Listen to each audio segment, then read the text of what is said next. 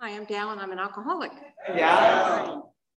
Glad to be here. God, it's a cool meeting. It's big, and happy Father's Day to you fathers out there. I was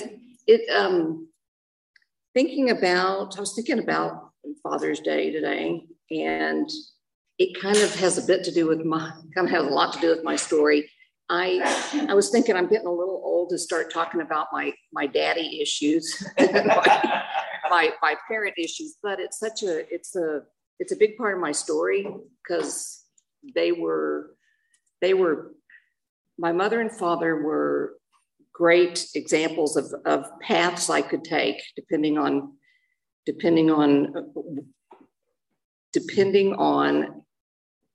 quite honestly, depending on this program. What happened was my father was a kind of a big deal Texas oil man in the 50s, back when that kind of stuff was a big deal. And he was a big drinker. His doctor said that he had cirrhosis and needed to stop, so he quit.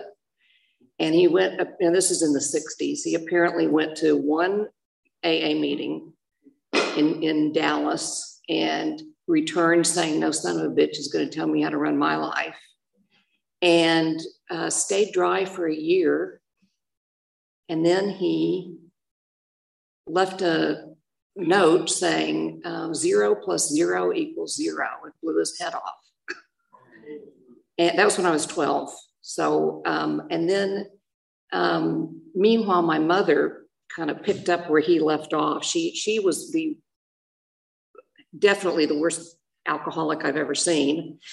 And yet when I was 18, she found AA, thank God, and got sober.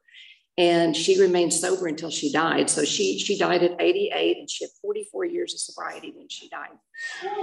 And so, here I was with these two dramatically alcoholic parents. And yeah, it kind of crossed my mind that I might have a bit of a problem one of these days as I'm, going nuts in college and doing what everybody does.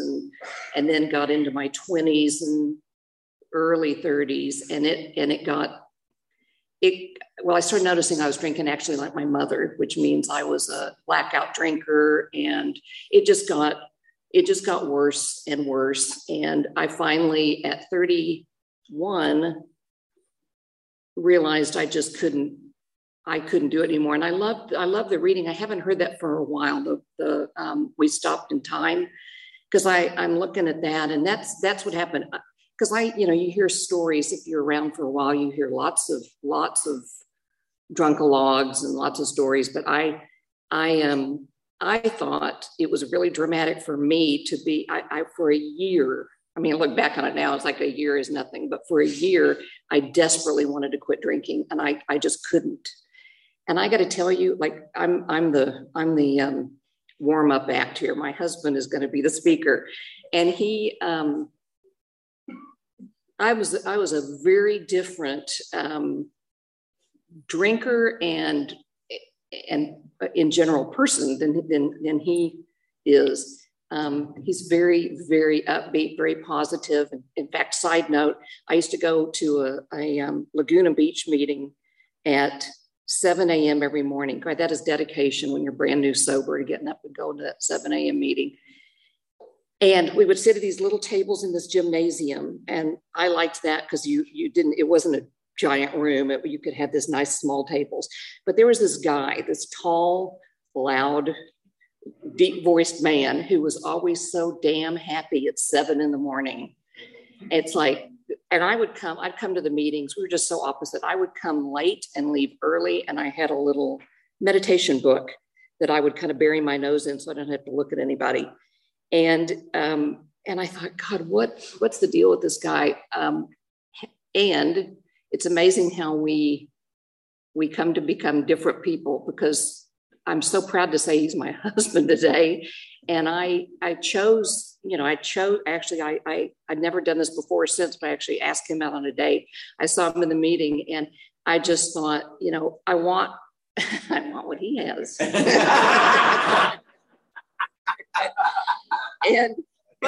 but anyway, but when I first got to the, my point is very reluctantly, oh my God, I was not a joiner. And for the newcomers, anybody that might feel like I did, I wore all black long before goth was even a thing. I think I am the one that invented it. I was very, very reclusive. I damn well did not want to join this club. And the idea of holding hands, saying the Lord's Prayer, ooh. And yet I went because I just couldn't. I couldn't stop on my own. And I'd seen what it did to my mother. It completely transformed her. And so I know I only have a couple more minutes, but I have to say, so what, thank God, I go to I go to a lot of Zoom meetings, and the thing that touches me so much is, we come from so many different places, and, we're in different levels and stages, and it's so many different, pains in our lives or dramas that are going through. But just being here tonight, it's willingness. And I think I love that so much about us, that we have a willingness. And for me, it was that willingness to keep coming to meetings. And it took me so long to realize that I was, so our troubles, we think, are basically of our own making. And I put that wall up against other people, and returning to the rooms that I never wanted to be in, and actually talking to people. I was looking for the higher power forever, and it took me so long to realize it's in the eyes of the people in meetings. It's that, what is that, namaste, the God in me touches the God in you. And it took me quite a while to realize that, but I stayed, and I did come to understand. And I'm just so grateful. And I probably just have a minute or two. I'll end with 3 whole minutes. Okay, let's see. What can I come up with? I just have to say, I do have to say, I remember when I was first sober, and I would see a lot of people being very, very happy and loving, and women. I remember seeing a woman take a birthday cake, and she said, "Oh, you all loved me until I learned to love myself." And I remember just rolling my eyes thinking, oh, geez, how dramatic. Because I just was still so full of self. But just coming back and, doing what I most didn't want to do, I guess. I got a sponsor. I finally shared in meetings. And then I got to where after a while, I actually started thinking of other people besides me. What a concept. I'd come back to meetings, not for what I was getting out of it, but I'd be interested in knowing, how so-and-so's doing with his daughter, or, whatever, how that person's doing in their life. And I just have to say, the miracles of this program are so amazing to me. I came in here only wanting to stop hating myself and stop compulsively drinking, because I couldn't stop. That's all I wanted. And today I've been through, Tracy and I together, I've had 2 very serious brain operations, which ended my teaching career. I became a teacher. I was somebody you would not trust with your pet rabbit, much less I was a special needs teacher. And I had to end the teaching career because of the surgeries, but life happens. But the deal is, I feel today I've got, thanks to this program, I know how to find peace. I know how to find strength. I know how to find guidance. And it started with it is the steps, and it is you guys.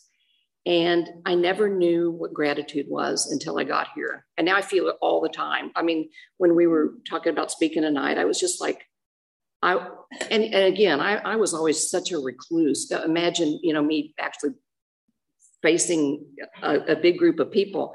But it's because I think a hell of a lot less about myself than I used to.